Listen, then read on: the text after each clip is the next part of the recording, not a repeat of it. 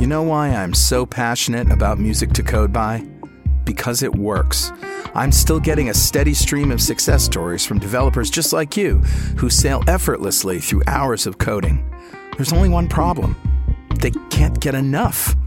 Well, not only are we up to track 13, but you can download them all in one shot for a new low price.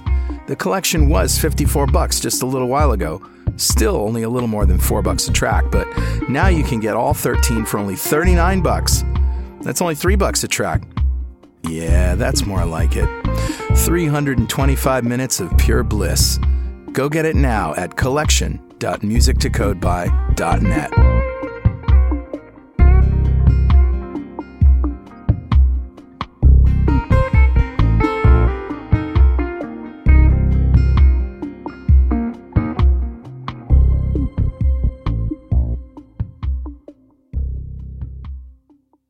.NET Rocks, episode 1325. Recorded Sunday, July 17th, 2016.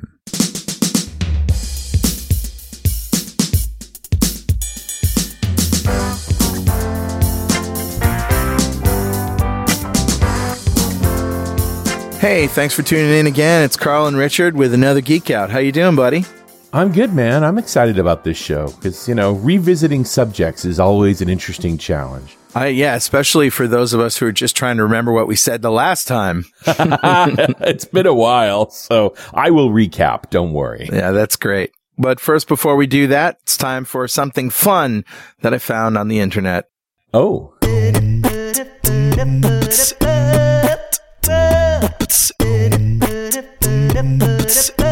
All right, buddy, what do you got?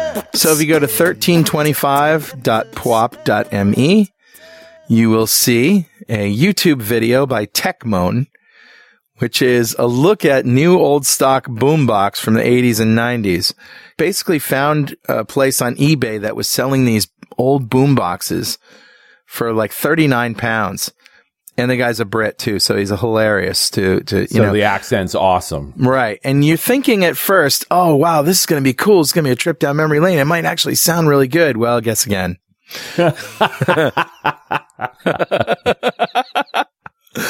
I love it. So the nostalgia is there. All the tape warble and crappy sound and bad speakers. He takes the thing apart and, basically rips it a new one. There's a reason why the site is called Techmoan, right. MOAN, right? Yeah. It's not going to be good news. Oh, no. But it was a serious time vampire for me, and I loved every second of it. That's so funny. Yeah. But right in that same time when the boombox became the big boombox, right, is when the Walkman came out, and suddenly you just had earphones and a little tape deck on your hip, so to speak. Yeah, that didn't stop the rappers and hip hop guys though. They love the boomboxes because it's more fun to broadcast your music to the world than it is to enjoy it nicely in your head. It is absolutely an aesthetic. Yeah, two ways about it. Yep. So if you're nostalgic for that old stuff, just check out the video. Heck, maybe you weren't even around when all this was going on. So it's a history lesson at least. Yeah. This is how music used to be. Right. Okay. Who's talking to us, Richard? Grabbed a comment off of show 1154, the Geek Out we did on energy storage. Yes. This was a good romp. We went all over the place on that one. Yeah. And Andy Pierpoint said, hi, Richard and Carl, longtime .netter, listen to the show, even back in the double-digit days. Yep. Ooh, before my time. Love the Geek Outs and thought I would comment on this one because I noticed a link that may be of interest. There is a 5 megawatt storage facility being built in Germany at the Aachen University. Whoa. It appears to be using a variety of battery types and inverter technologies, and for 2 years, the battery system will be connected to the local medium voltage grid and used to compensate for the energy demand. And here's the link. And the site, now that comment admittedly is a year old. The site is m5bat.de for Germany. And there is an English version there. And so, at the time, when Andy made this comment, I think, hey, I'll just keep an eye on this, which I have. They're actually building it. Wow.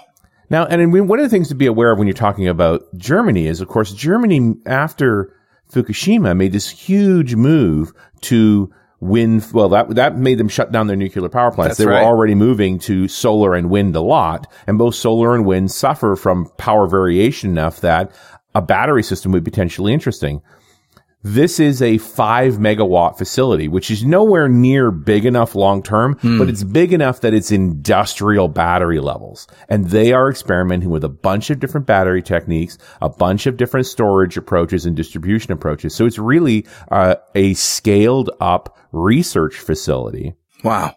Big enough that, you can't mess around. And that to me is really exciting because maybe there isn't necessarily a good answer here, but at least somebody's actually trying it and doing some tests. I'll include a link to the M5 BAT site if you want to take a look, but they are looking at power storage at scale and what that would actually mean. Well, it's interesting what happens when you take nuclear off of the table. Now you got to get creative and it can be entirely industrious. Fun. Yeah, I don't know. All traditional power systems, the main thing was stability. And then you get into solar and wind and wave, and they're more erratic and you don't necessarily provide power exactly when you want. So we need some way to store power. Even the traditional power systems would benefit from some power storage. It's just a question of whether or not this works at scale. So I'm just glad the data is being collected.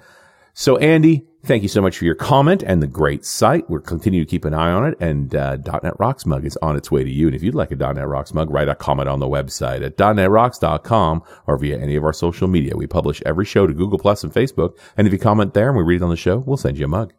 And definitely send us a tweet. He's at Rich Campbell. I'm at Carl Franklin. Follow us on Twitter. Send us tweets. We love them. We love them. We love them. We love them until we get indigestion. So don't love them too much. So where do we start today, Richard? I guess you said you wanted to recap. Well, there's a couple of things. One is we did talk about thorium back in 2013, right? We had a guy named Don Larson on the show, right? Who had, had a background in software development and has moved into this business, right, of making thorium reactors a reality. And I've been, he's a nuclear scientist. And so we had a conversation with him talking really about three separate things. Right.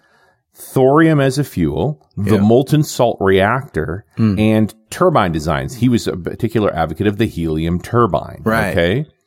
Now, and at the time, if you recall, I actually pressed him on why all three? Like, why can't we do any one of these? Recognizing the conservatism of power generation and engineering in general, let's not move too many balls at once. And in fact, not long after that show, I did read about a research facility in Norway that was fueling a light water reactor using steam turbines with thorium as a demonstration project. It was only a 5 megawatt reactor, right? Normally you want about 300. But it was steam turbines and not helium. And it was a solid core reactor, right? They were actually making thorium into fuel rods as part of the experiment. Interesting. And if you actually dig into that more, it's a mixture of different kinds of rods. Because thorium is so stable, it doesn't actually make for a good fissile material. It's not fissile itself. You have to do things to it to make that work.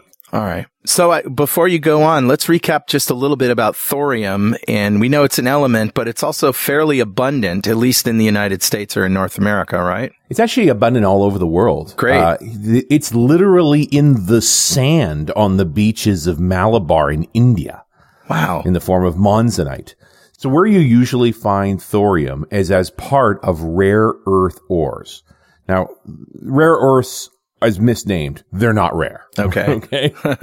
And this is typically like, palladium and, all these crazy EMs that you find. Yeah. The common rare earths, the ones that are used in electronics a lot, are things like lanthanum and cerium. Okay. And one particular ore, which is, again, quite abundant, is this ore called monzonite. And this is the ore that is literally in the beach sands in India.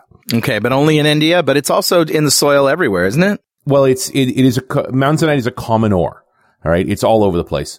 And, within monzonite, it's about 5 to 10% thorium. And it's really normally considered a byproduct. You don't want that. You want the lanthanum and the cerium and the yttrium and a few other elements. So they don't use it for much. And so the only reason that it's particularly relevant is as we look at using thorium as a fuel source, it is extremely abundant. Yeah. So for example, there is a mine in Idaho, a very ordinary mine, that extracts about 4,500 metric tons of thorium a year.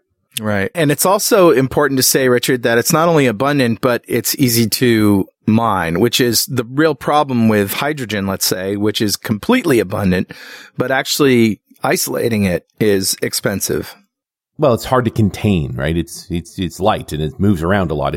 This is a metal, right? Mm-hmm. So it has all the advantages of handling a metal. It's also a very low radioactive. It is barely measurable as a radioactive in its normal form. It's 232. Right. And this is the other thing we talked about back in 2013 is that because it's low radioactive, you don't have the danger of plutonium and uranium.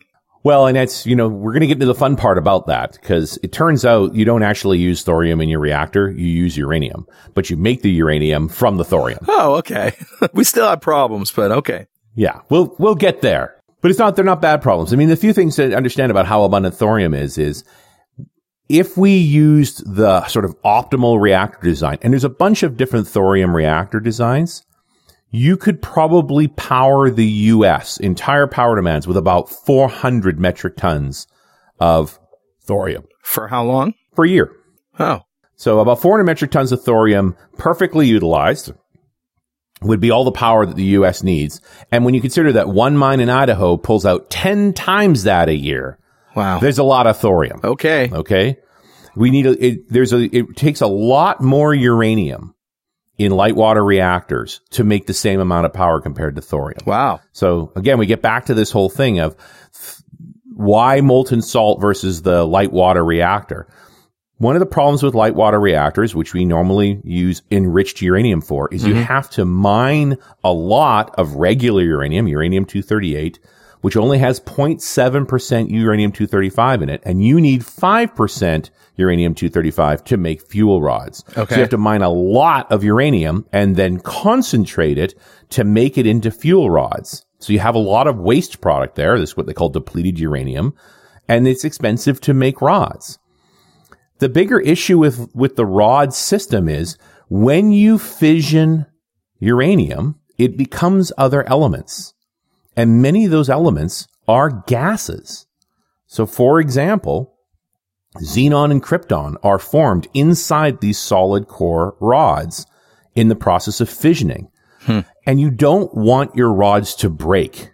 Remember that the way that a light water reactor works, go back to 2013 when we were doing these shows, is the spacing between the rods matters. You don't want them too close together. You don't want them too far apart. You want them just right. And so should they crumble, or should they shatter and end up at the bottom of your containment vessel in a big pile, it's going to overheat. You got a problem. It becomes a big issue, right? That is the problem, is you don't want the overheat break down, and then you can't control the rate of their reactor. Okay? So the advantage of a molten salt approach, the liquid fuel approach, is that the fission products that are created don't get trapped in the matrix. They can move around. All right? That's an important advantage of molten salt. Thorium is very abundant, but it is going to be made into uranium, but it's going to be made into a different uranium than what we use in light water reactors. Okay. Now, and I don't want to just talk about everything we did in the previous show, because there's more information. Just because we make a show doesn't mean I stop researching. Yeah, there's some new things have come out, and new plants have been made, and all sorts of good stuff. There are actually 6 different companies that I'm tracking that are trying to build a molten salt reactor. Wow. And they've published a lot more information now. And so one of the reasons I wanted to get back to this subject is that we know a lot more about molten salt reactors today. But I'm only going to be able to focus on one, the one I have the most information about. Okay. And that is the one led by a guy named Kirk Sorensen, ex-NASA nuclear researcher. He got involved in molten salt because one of his jobs at NASA was researching building nuclear power in space. And so he cared about light reactors because you got to lift them to space, and ran into this project called the U.S. Air Force's airborne reactor for bombers. And it was a molten salt reactor, and that led him to Los Alamos and this entire project. And he realized the sort of potential of using molten salts and thorium together to make a reactor, because it had been built in the 1950s. It was just a competing design to the light water reactor, and it lost. Yeah. for a variety of reasons. Yep. But he's got that strong engineering background, and so they've done a lot of research in this space. The advantage of using molten salts is that they're hot. So you combine thorium with fluorine to get this fluorine salt. It's a solid up until it gets to about 400 degrees Celsius. And that's a feature because if for any reason you had a breach in containment and this stuff leaked out, it would harden almost right away because keeping it that hot is hard to do. Its natural operating temperature where you're happy with it reacting is about 700 degrees Celsius. Wow. And it boils at about 1400 degrees Celsius. So it runs at very high temperatures. And that's useful for making electricity because you need high heat to actually conduct that heat safely into turbines, right? Yeah. One of the problems you have with light water reactors is because they use water as their medium for transmitting heat and water only boils at 100 degrees Celsius. That's not hot enough to turn a turbine. So to get higher temperatures, you put the water in a pressure vessel. Okay. And pressurizing that gives you that higher temperature so you can spin a turbine efficiently, but it makes the whole system more dangerous. To have a molten salt at such high temperatures means you don't need to pressurize anything. It runs at 1 atmosphere, which means you don't have explosive breaches. That big concrete containment vessel you see on light water reactors is sized based on the amount of expansion superheated steam breaking out of the inner containment vessel would expand to. So is this a new revelation? A recent revelation? Or is this the way that they've been done since we knew about them? These core elements came out in the 1950s, right? This sort of reality. And one of the best descriptions I've seen of the advantage of this approach, imagine you're trying to balance a pencil. Okay. You have a choice. You can either balance it on your palm, sticking upright. Now you can do that, but it's a constant balancing act, right? You're constantly moving your hand to keep the pencil upright. Right. That is the way a light water reactor works. It is a constant effort to keep pressures, pumping rates, and temperatures in equilibrium so that the system remains stable. You can't let it go. You can't take your eye off it, as opposed to grabbing the pencil and hanging it downwards where it's inherently stable. Wow. When you deal with molten salts, things are much easier. One of the reasons that the salt they're using is fluorine is because fluorine is highly reactive. It combines with everything. Which is good because you're going to make a bunch of stuff. You know, we're going to start with thorium, but we're going to make all kinds of different elements along the way. And we want the fluorine to grab it every time because as long as it's a fluorine salt, it's stabler and easier to work with. Okay. So here's the fuel chain. First, you need some thorium. Now, it turns out there's lots around. In fact, I've heard that. I found this out. In 2006, the Department of Energy, the U.S. Department of Energy, actually stored 7 million pounds of refined thorium nitrate. Wow. They'd originally acquired and refined it in the 50s and 60s to make part of the national defense stockpile because it turns out you can make thorium with some tricks into weapons. Not very good ones, but it works. So they buried 3,200 metric tons of refined thorium out in the desert in Nevada. So we probably don't actually need to mine and refine any thorium for a long time. Hey, does Putin know about this?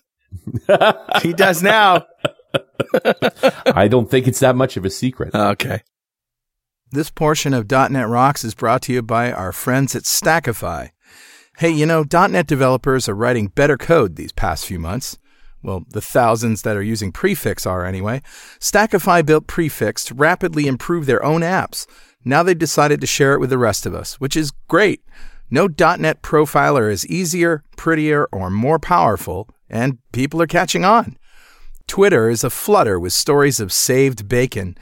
Go to bit.ly/getprefix and we'll hook you up with a free download. So once you have thorium, and it typically comes as a nitrate or an oxide, you heat it up and combine it with fluorine, and it becomes a high-temperature fluid. Okay. Now, it's stable. It's not going to do anything. So you have to pump it into a reactor. Now, this is a multi-stage reactor. There's an outer blanket and there's an inner core. Okay. And the way to envision this reactor is it's a series of vertical tubes. I've heard this metaphor before. Where have I heard this series of tubes metaphor? Nice. Oh, the internet. That's what it was. Like the internet, only a little more radioactive. And by the way, those tubes are made of graphite, and that's important. Yeah, they have to be to withstand the stuff that they're carrying, right? They're also the moderating matrix. So in a light water reactor, the moderating matrix is water. Water does double duty in a light water reactor. It controls the rate of neutrons because neutrons bang into the water and actually slow them down, make them thermal, as well as being the mechanism for doing cooling and transmitting heat. Okay. In the molten salt reactor, the graphite is the moderating medium. And the nice thing about that is if you take this molten salt away from graphite, it stops reacting. Wow. So it's kind of like a catalyst, you'd say, a moderator, a catalyst. Yes. Okay. But the funny thing is they call it a moderator because the neutrons naturally emitted in a reactor move at very high speeds. And that's a problem because the faster they're moving, the harder it is to hit other atoms. And so by putting a moderating matrix, whether that be water or graphite, there's a bunch of other choices. Liquid sodium's used in some reactors, even lead's used in some reactors. Those fast-moving neutrons bang into these other atoms. And because these atoms are inherently stable, if a neutron enters them, another one exits. So the atom remains stable, but that atom exits at a lower energy rate. The energy of the speed of the neutron is turned into heat, which is why we call it a thermal reactor. So your metaphor of hanging the pencil from the top, letting gravity do the work, is really starting to come into sharp focus here because I'm seeing that all you're really doing is combining stuff that naturally reacts and does the work for you that you don't need to do, with technology. And when you take away any of the ingredients, it stops. Right. So, and one of the elements that we talked about in the original thorium show was the fact that part of your containment system is this salt plug. And when the salt plug melts, because the reactor is overheating, the reactant fluid goes out of the chamber and into storage tanks. Right. And so it's sort of a natural stopgap. Right. And because those storage tanks contain no graphite, you can't continue the reaction. So they just cool down. And they do cool down. We don't have the same dangerous problems that we do with light water reactors, right? Right. We have the no runaway risk, right? The risk of runaway with the solid core reactors, with those enriched uranium reactors, is that those neutrons will keep pinging around as they get closer together. If the cores fall apart or if the water is removed, they overheat and then they'll crumble or even melt, right? And now they're closer together and they react even faster. When you're dealing with a molten salt, the fluid naturally expands as it gets hotter, and as soon as it leaves the moderator, it can't maintain that reaction, so it cools down and turns into a solid. Now, before you get too much further, I'm impatient and I want to know, I want to skip ahead to the benefits. So, we know it's more abundant and it's safer, but what about the amount of energy that can be output from one of these reactors compared to a light water reactor? Well, one of the problems you have with light water reactors is because of this inherent instability that as you fission those cores, they produce gases and they get damaged. You can't react with them for very long. And so after about 6 months or so, cores need to come out. And where the individual rod sets are in the pack matters. If they're closer to the center, they take more abuse from neutrons, and so they're more damaged. And so they'll rotate rods around inside the core assemblies. And while they're doing this, by the way, they have to turn the reactor off, which takes time. So I guess I hear what you're saying is that, okay, the overall output, per kilowatt hour might be lower, but let me get there. Yeah. I'm not saying that. Okay. What I'm saying is when you do solid core, you have to shut down the reactor and shuffle the cores on a regular basis. Gotcha. But you hit a point where they're so unstable, you can't react them anymore. Yeah. Now, in the old design of reactors, you now take them out and reprocess them because they're still 95% fuel. Right. But in the US, you don't reprocess cores. You just store them. And we talked about that. That's because Nixon made a deal basically with the Soviets. It was actually Carter and Ford. Okay. During a presidential election that they stopped reprocessing fuel and they've never restarted. Yeah. The advantage of a molten salt reactor is that the fuel reprocessing cycle is part of the process. You run it all the time. So you actually get a lot more energy per ton of fuel out, and you get a lot fewer radioactive ingredients. Okay. The joke of light water reactors is at the point at which you need to take the rod out of the core because it's no longer safe to use for power, it's more radioactive than when it went in. Right? But it's also got a bunch of plutonium in it, which is useful if you need to make bombs. Yeah. Which is why they did fuel reprocessing, and also why they stopped, because they didn't want to make bombs anymore. Right. So the advantage of the thorium approach is if you have continuous fuel reprocessing, and we'll talk about how that actually works, you're able to better burn down the radioactive so you have no heavy, long-lived radioactives in the process. So you'd start with 200 tons of ore, monzonite. You get a ton of thorium out of it, okay? Now, not that we need to do this because we have a lot of already refined thorium laying around. Sure. You take that ton, you run it through the reactor for some time. Now, in real life, you won't do this. You'll keep adding more. But imagine you just run that as hard as you could perfectly. At the end of 10 years, 83% of that ton, so 830 kilograms, are now stable, non-radioactive elements that can be sold. Wow. They've been turned into iodine, cesium, molybdenum, all the non-radioactive variants, so they can be used. And the 17% remaining, that's 170 kilograms out of that ton, have a 300-year storage requirement. Okay. But can that 17% be reprocessed? Probably not. Okay. At that point, it's pretty messed up and it's hard to break down. All right. Okay. But compare that to the output of nuclear fuel rods in light water reactors with a 10,000 year storage requirement, and they're 50 tons. Yeah. Okay. Quite an enhancement. Well, and it's the advantage of you keep being able to continuously reprocess the fuel and put the radioactives back in the reactor to be made into things that are safer. Right. Okay. So the reactor vessel itself is sort of a two-stage process. On the outside of the reactor with these tubes made of graphite is what they call the blanket salt. So this is where the thorium goes first. You pump the thorium through the blanket salt. Now, in the inside of this reactor, there are neutrons being emitted, and some of those neutrons are going to hit the blanket salt. The main thing you're trying for, right, the series of reactions is to turn thorium-232, which is atomic number 90. It has 90 protons in its core. You want to hit it with a neutron. Now, that makes it heavier. It's now uranium-233, and it's unstable. Within about 20 minutes, that neutron is going to become a proton, which makes it atomic weight 91. It's now protactinium-233. Okay. Right? You've now made a new element. Now, leave that for 30 days, that atom, and it will decay to uranium-233. So another neutron is going to become a proton. It's now atomic weight 92. You've made uranium-233. It's alchemy. It is. We are literally doing transmutation. Now, uranium-233 is not a naturally occurring element. It is extremely rare. You have to make it in a reactor. But it has a bunch of advantages over 235 and 238, the other isotopes of uranium used in light water reactors. One is, when you hit it with a neutron, 91.2% of the time, it will fission, which is to say split in half. Wow. That is much more common than the heavier versions of uranium, where sometimes they'll just hang on to the neutron. They'll actually become heavier, become these heavier actinides that are very dangerous. And when that uranium fissions, it emits a ton of energy, but it also spits out 2 to 3 neutrons with each hit. So it's a good chain reactor. That's amazing. Well, Richard. Yeah, buddy. Guess what time it is now? It must be that happy time again. It's happy, all right, because I'm going to add a little molten salt to my hashed passwords to literally create nuclear security. Literally. I'm thinking it's figuratively, but well, whatever. That's what literally means today. Yeah. Oh, apparently it does now, doesn't it? It's so stupid. That's a shame.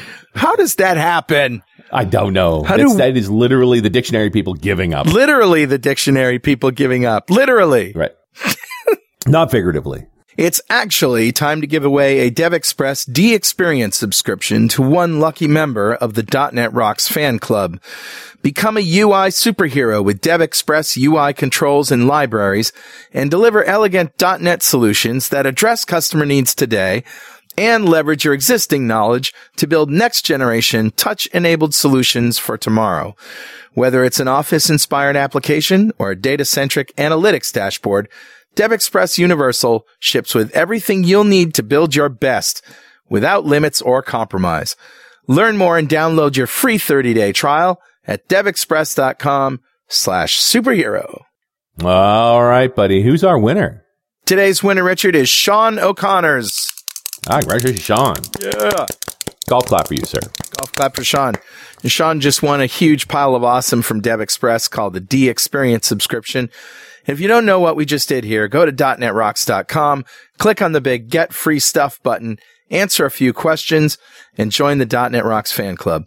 We have thousands of members all over the world, and every show we'd like to give away stuff from our sponsors. And every December, we give away a $5,000 technology shopping spree to one lucky member of the .NET Rocks fan club, but you have to sign up to win. All right, so what about bombs and uranium? So if uranium is coming out of this, how does that all fit together? Well, and then one of the stories that was told early on in this whole thorium thing was, hey, you can't make bombs from this stuff. We're not using uranium-235, which was the core of the little boy bomb that blew up Hiroshima, or, we're not making any plutonium, so, you can't make the Fat Man bomb or any of the other kinds of bombs that use plutonium. And the reality is, you can. If you get pure uranium-233, you can make a bomb from it. And it has been done exactly once. Okay.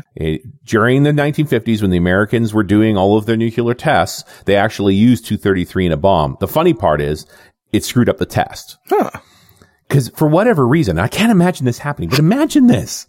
So the military's doing a test they're calling the military effects test. They're literally doing a test where they know exactly what the yield is, and they're putting stuff in the way of the bomb to figure out what the damage is going to be. Okay. And the Los Alamos scientist changed out the core of the bomb with a 233 core instead of the normal plutonium core, and it reduces the yield by a third, which totally messes up the test. And they didn't tell the military they did it until after. Why did they do that? Why? Why? That seems insane. Why would they do that? What if they were wrong? Yeah. What if it had been more powerful? Are you crazy? Yep. That's anyway, crazy. That's what happened. There's a bigger reason why it doesn't make good bombs, and that is that if you're not careful when you're doing this blanket process, making thorium into protactinium and then into uranium, sometimes you'll make uranium-234.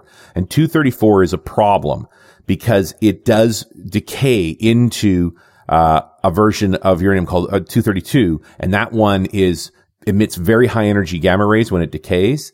And gamma rays they're bad on people, but they're worse on electronics. Yeah. And so if you had 232 contamination in your 233, which is very possible, you can't make a reliable weapon. It'll literally damage the weapon and it won't work reliably. Now there's a couple of techniques you can use to keep your 233 pure. And this is one of the things that this particular reactor design gets into. So you're pumping this thorium salt through the blanket. Now, as that salt passes through the blanket layer in the reactor, some of the thorium is going to be bombarded with neutrons and it's going to be turned into protactinium, which takes very little time. But now you've got to wait 30 days for it to become uranium. Right. You need to separate the thorium that hasn't been affected by the radiation so far with the protactinium that has. And so there's a chemical process they can use. This is one of the research pieces or the engineering pieces they've gotten to now, where they actually pump that blanket salt through a reducing reaction with bismuth, which is a chemical. Okay. And bismuth actually dissolves out the protactinium. You're left with just the thorium, which you come pump back into the reactor blanket and continue to do the thing. The metallic protactinium is left to decay in a separate tank for 30 days. Then it becomes pure uranium-233, 99.9% pure. And then they combine that with fluorine to make what they call UF4, which is the fluorine salt. So it's a good system, right? It's very reliable. What I like about the system is you start with a fuel that is safe to handle. And then you pass it into a machine that turns it into a fissile material you can use in your reactor. Okay. And you're making your own, right? It's a continuous process. You feed thorium in, it makes it into this type of uranium, this uranium salt. Okay. The inner part of that reactor, so the outer part is the blanket, the inner part of the reactor has two sets of tubes in it. One are the reacting tubes. So this has the uranium-233 233 salt moving through it. The other one has a lithium beryllium salt moving through it. The lithium beryllium salt is a coolant salt. It is actually the salt that you're going to pump out of the reactor and into the heat exchanger to spin turbines, which we'll talk more about later. Yeah. Lithium also really good for your brain. Sorry. Yeah. Bonus. Yeah, nice. Yeah, nice. But the other thing about lithium and beryllium is they're very stable, so they won't take on neutrons. You can't make them radioactive. Yeah. So they're a good fuel to pump out of the containment vessel to be able to turn your turbines. So the UF4 salt, Okay. right, is a very known process. In fact, this is the process that is used to make enriched uranium. The reason the fluorine's so cool is if you add 4 fluorine atoms to uranium, you get a liquid salt, a high temperature liquid salt. Very stable, can take a lot of heat, so forth. But if you put 6 fluorine atoms on uranium, you get a gas. Yeah. Okay? So let's think about the inner part of the reactor. So in the inner part of the reactor, we're pumping UF4 liquid through it. And it's generating heat, right? There's reactions going on. And so it's breaking that uranium-233 into other elements. Often that's cesium and iodine, the most common thing. Okay. Right? So suddenly a uranium atom is split into pieces, and you've got a piece of radioactive cesium and a piece of radioactive iodine. Fluorine immediately grabs those elements. So you now have a cesium fluoride and an iodine fluoride. Okay. They're their own salts. They're also liquid. Okay? Yep. Not every atom's going to do that. Different things are going to happen. There are some higher level actinides that can be created and so forth. As you pump back out of the reactor, you go through this chemical process. And one of the things they do in the chemical process is they take that stream of mixed salts, right? Let's call them contaminated salts because they've got other elements in them, and you fluorinate them. And when you fluorinate them, the heavy elements, uranium and above, turn into a gas. Okay. The lighter elements stay a liquid. You now separate off that gas, and then you defluorinate it. You take those 2 extra fluorine atoms off, and you're back to a clean radioactive salt you can put back in the reactor. Oh, nice. You follow me? Yeah, sure, I follow you. Anything that's reusable is good in my book. Right. So we're continuously moving the fluid in and out of the reactor, separating it into its high radioactives, and putting those high radioactives back into the reactor to try and break them down. The low radioactives are getting separated out. And when we do that, now we can start separating them, extracting them, and processing them. So some of the gases you're going to get, like iodine, fluoride, and molybdenum, are actually medical use gases. You can chemically separate them and sell them while they're still radioactive. Others you can do vacuum distillation and separate them off and let them decay out. Cesium will naturally decay out in 30 days to a non-radioactive cesium, which you can sell. So you're essentially taking thorium, making a whole bunch of heat and turning turbines with them, and then chemically processing the bulk of it into other products that are useful. Sounds like it's very cost efficient. Well, and smart because you're getting rid of radioactives. This gets back to, and we talked about this towards the end of the last show. Right. The logical place to build a reactor like this is to beside existing light water reactors. Yeah. For starters, you already have turbines. Right. Right? They're water turbines, which is fine. They already have a power grid there, right? The electrical cables are already running there. You also have all this used fuel. So you could start taking this used fuel and using it as fuel for the molten salt reactor. You don't have to only feed it thorium. You can feed other radioactive elements into it, and it will burn them up and turn them into less radioactive and non-radioactive elements. Okay. Yeah. Is that compelling? Like, it just sort of makes sense to me. Right? Yeah, it does. I guess, the questions I have are, what does it cost to do the cost benefit analysis of turning a light water reactor into a molten salt reactor? I'm not going to touch the light water reactor. I'm just going to build another reactor beside it. Oh, all right. Right? We'll use up the light water reactor. Once it gets old enough that we don't want to use it anymore, then we'll shut it down. But in the meantime, if I can feed its old used fuel into my molten salt reactor, good news for us. In fact, there's a couple of molten salt designs, and Kirk Sorensen doesn't focus on this at all, but there's a company called Seaboard Technologies, and their reactor's called the waste burner. Like, that's what they're focused on, is let's just burn existing nuclear fuel until it's no longer radioactive. Like, why store radioactive fuel when we can extract electricity from it and make it not radioactive? I was watching this really cool video. I just pasted a link to you. I don't know if you've seen it, but it's NASA Thorium Remix 2016, which is a 2-hour documentary and a great introduction to the technology of thorium molten salt reactors. It's a pretty cool one. And it's all the stuff that you're saying here. So originally in the 2013 show, we talked about helium turbines. And one of the things cool about helium turbines is because helium also can't hold on to neutrons, essentially non-radioactive. You could pump the helium directly into a reactor to collect heat and not have to worry about it becoming radioactive on the way back out. Nice. But helium is very tough to handle. And this reactor design doesn't really lend itself to this system at all. So I mentioned the cooling salt, the lithium beryllium salt. Yeah. Which does the heat exchange with the radioactive salt, also resists being radioactive. That allows you to get heat out of the reactor. Now you can easily do a heat exchange with water on this. So your existing turbines could be run this way. The problem is that it's actually too hot for water. So you're going to have to play some games to limit the amount of heat. That flash steam can be very dangerous.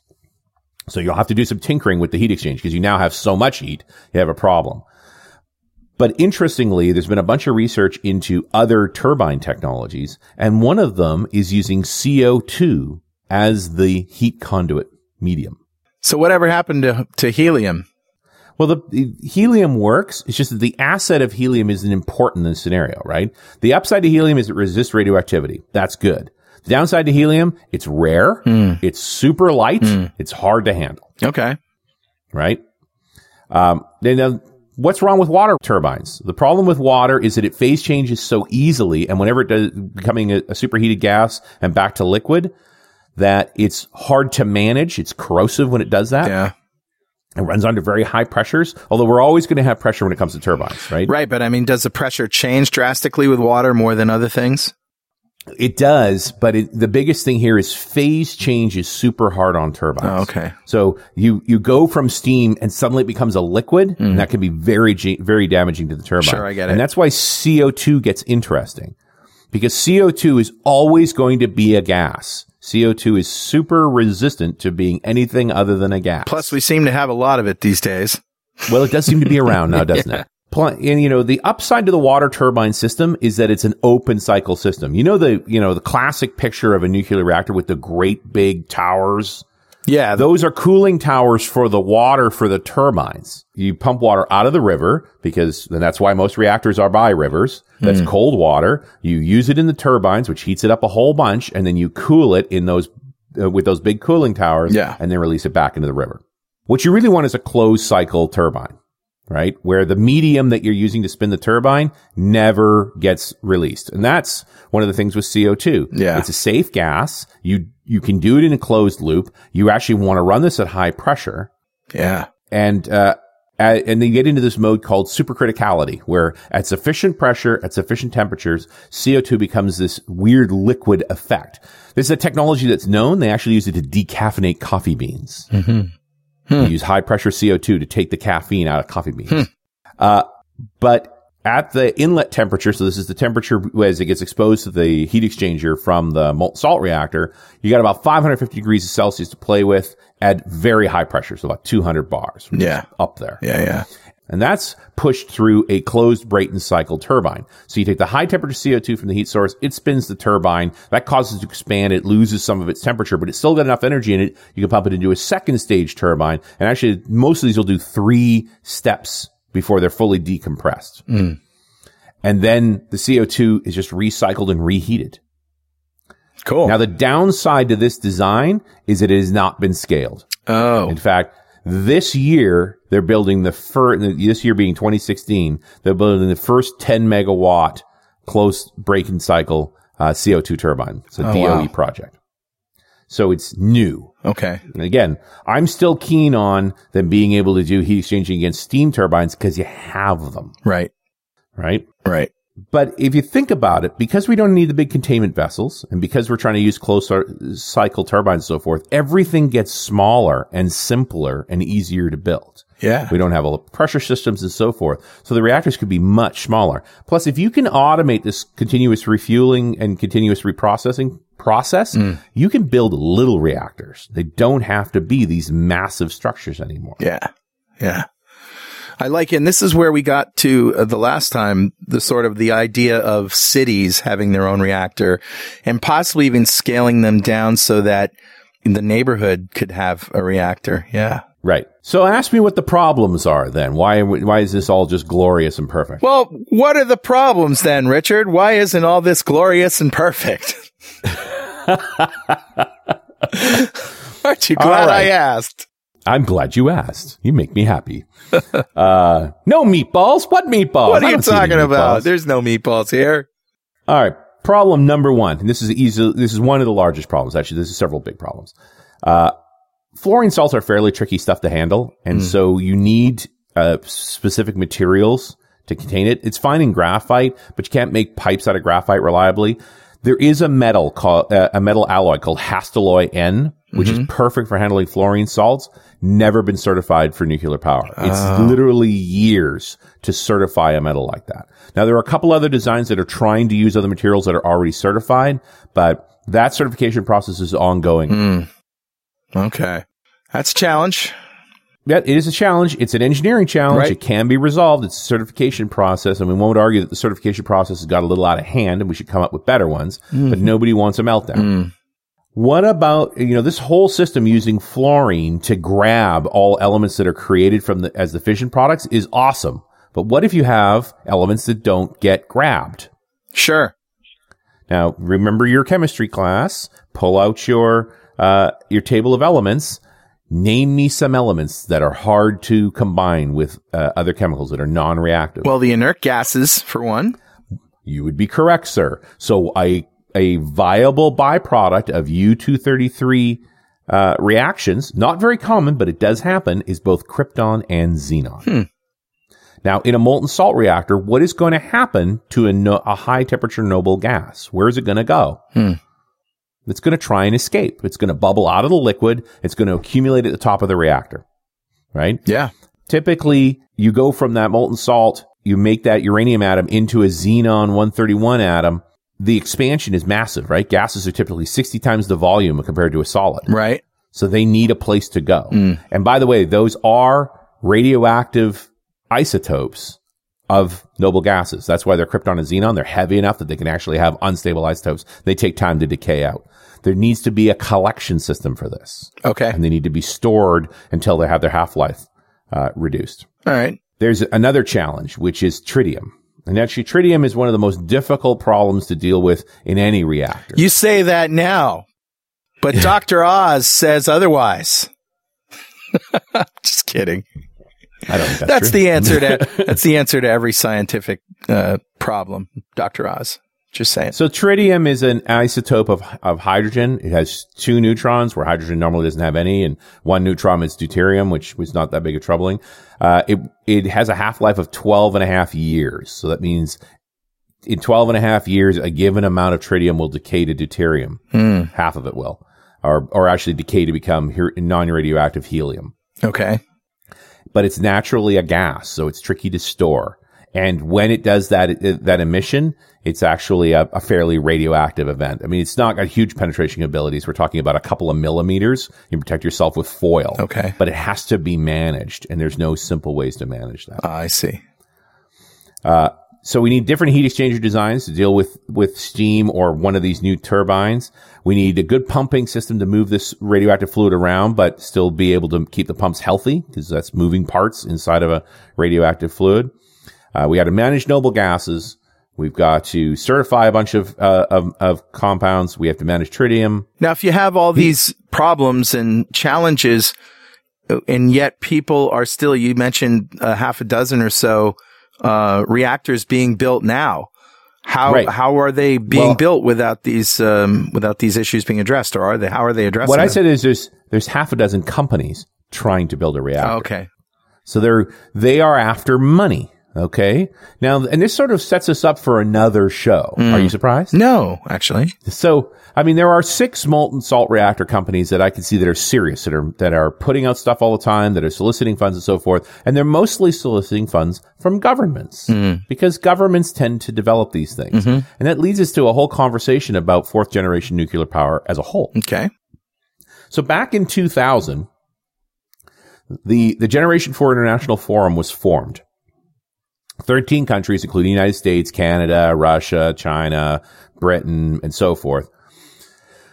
Basically looking for what are the technologies we pour our energy into to build 4th generation nuclear power. And I've been looking at doing a whole show on this, but they really whittled down 100 different concepts into 6 designs. One of them is the molten salt reactor design. Okay. But there are a bunch of others. So different organizations, and it's largely built on what skills do they have. So what makes sense? Like there's a proposal for sodium-cooled fast reactors. Based on reactor designs that the Soviets use as well. The U.S. did a bit of research in this space as well. You know, and again, they're trying to work with stuff that's at higher temperature because it's more efficient with than water for this. There's a lead-cooled fast reactor. There are gas-cooled reactors. There's a reactor that Canada's leading development on called the supercritical water-cooled reactor. So trying to use water at even higher temperatures. The very high temperature reactor designs, is looking at how to evolve light water reactor designs and other designs to work at extremely high temperatures. One of the reactor designs that comes up in that is pebble bed. Remember we talked about pebble bed? Right. That was a very interesting one. Yeah. And it's got its own set of issues, but that is these designs for let's not be afraid of high temperature. Let's be able to manage it properly. Right.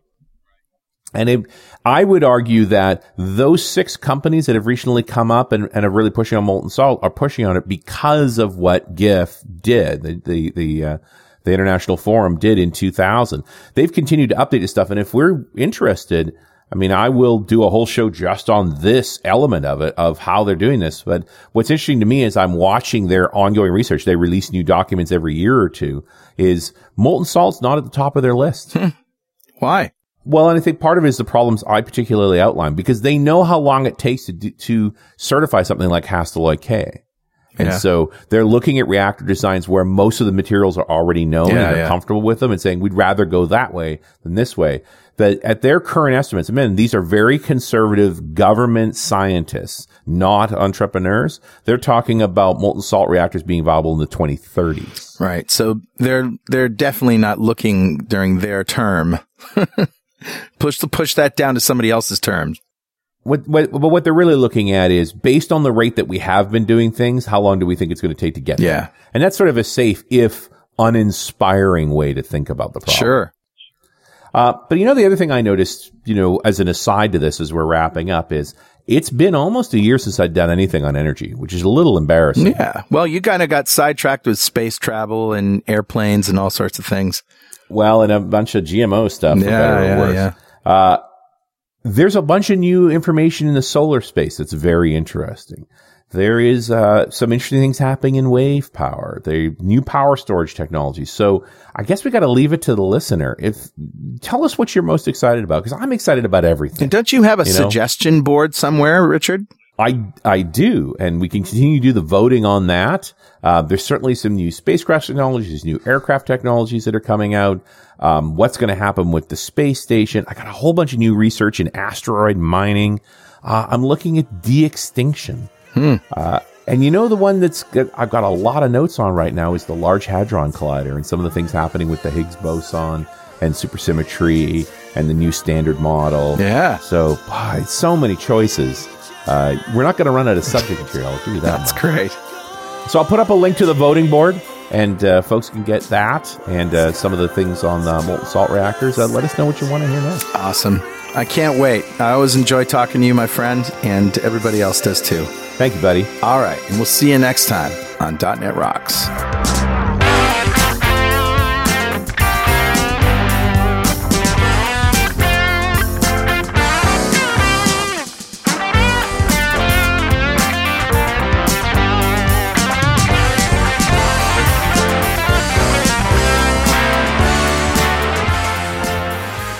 .NET Rocks is brought to you by Franklin's Net and produced by Plop Studios, a full-service audio, video, and post-production facility located physically in New London, Connecticut, and of course in the cloud.